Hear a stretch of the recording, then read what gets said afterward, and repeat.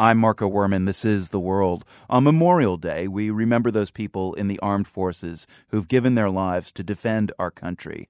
It's a meaningful day for anyone who's served in the military. We've been speaking with a lot of veterans about what it's been like coming home from the wars in Iraq and Afghanistan. Today we share the story of veteran Russ Davis from Braintree, Massachusetts. I enlisted back in April of 2002. I was unemployed. I had recently left a job at Bed Bath & Beyond working stock. And that's pretty much it. It just happened that, I decided to sign up when I had nothing else going on. And at the time you were 23? 23, yes. Right. So nothing else going on. Going from Bed Bath & Beyond into the military seems like a big jump, almost a leap of faith. What were you thinking? Well, not so much a leap of faith, because it was something I had always planned on doing. I had planned on doing it when I turned 25, regardless of what the world situation was. So it wasn't like, I just woke up one day and said, oh, well, I got nothing else to do. I'll join the military. Was it 9/11 that kind of pushed you in that direction further? Well, yeah. Yeah, 9/11 had a big part of it.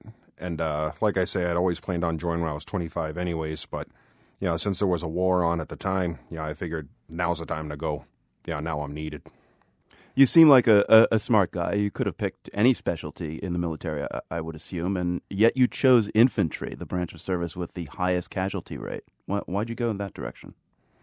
Well, I chose that direction because I didn't sign up to, a lot of folks sign up for college money or to learn a trade. Basically, I signed up because I wanted to fight. The way I put it is, when everyone was kids, nobody played with the G.I. Joe computer repairman. And also I felt that was, where I could contribute the most and contribute the hardest. Do the thing, most people don't want to do. Somebody's got to do it. So you served in South Korea, then 2 tours in Iraq with the 10th Mountain Division. You wanted to fight. I guess you saw some time to fight in Iraq. Mm-hmm. What was that like? Tell me about your time there. Well, good days and bad days, like any job.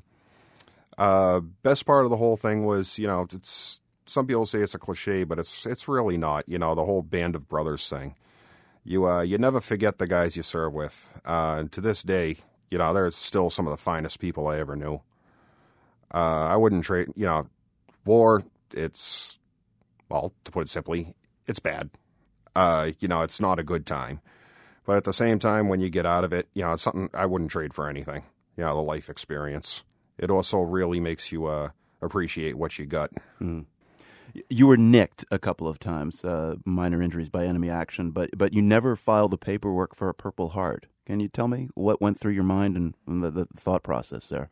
Well, I get clipped in the can, basically. What happened there was I was about a week from leaving, and I was counting ammunition for the unit that was replacing us, because at that time I was performing the duty as company armorer.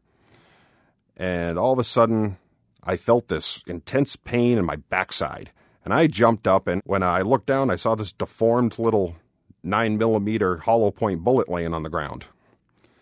Turns out that some guy in the Abu Ghraib section of Baghdad fired his pistol.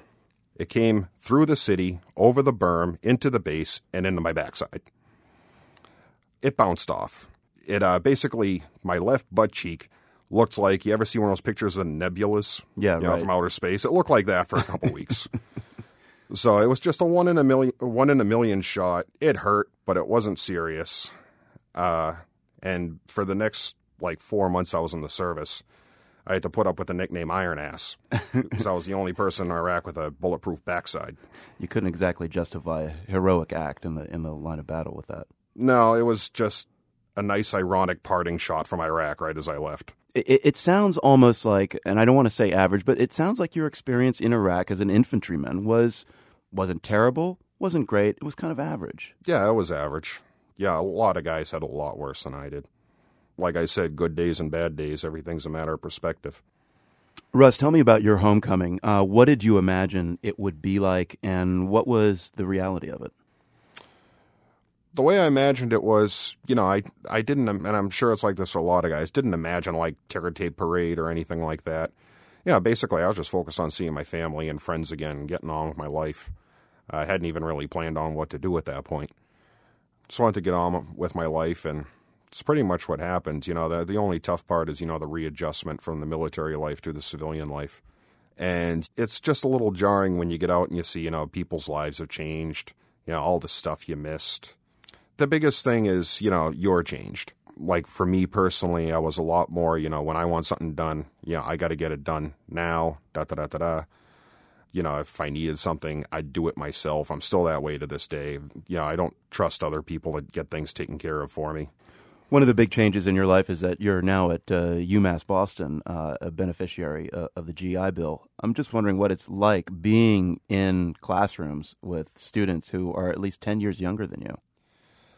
That is probably the single most difficult thing I've had to deal with since getting home. Yeah, what's that? Problem you deal with is, you go to school. The age difference really doesn't matter to me in itself. But, you come home, you go to classes, and it seems like everyone's got an opinion on the Iraq War. And when you get into college, everybody assumes that you want to hear about it. It's one of the hot button topics to the point where, I'll be sitting in an English literature class, and for some reason the professor will feel the need to discuss his opinions of the war in Iraq or something. It's like, come on now, just stop. Have you ever told a professor to stop? I mean, have you actually had words with a prof in the middle of the class like that? Well, generally what happens is a professor or a student will go off on a tangent, and I'll just quietly put my hand up and I'll put them, I was there, and, this is a little bit different, and da-da-da-da-da, and yeah. So then after that, typically, it's like, you can hear the record stop and no one wants to talk about it anymore. It becomes very uncomfortable for all involved. So pretty much when I get into class where I know that that's going to be an issue, I'll try to get that over with as soon as possible, so that hopefully it'll put the reins on them for the rest of the class. And I'm not the only one I know that, because there are a lot of veterans there. And I've talked to veterans who go to school too, and a lot of them have the same issue. Very frustrating. Mm. What are you studying, Russ, and what do you hope to do with that degree? Currently, I'm studying social psychology. Once I graduate from UMass, I'll be going on to a graduate school to study for a master's in social work with a focus on mental health, because my goal is to work with veterans who have either PTSD, adjustment issues, or just in general benefits facilitation.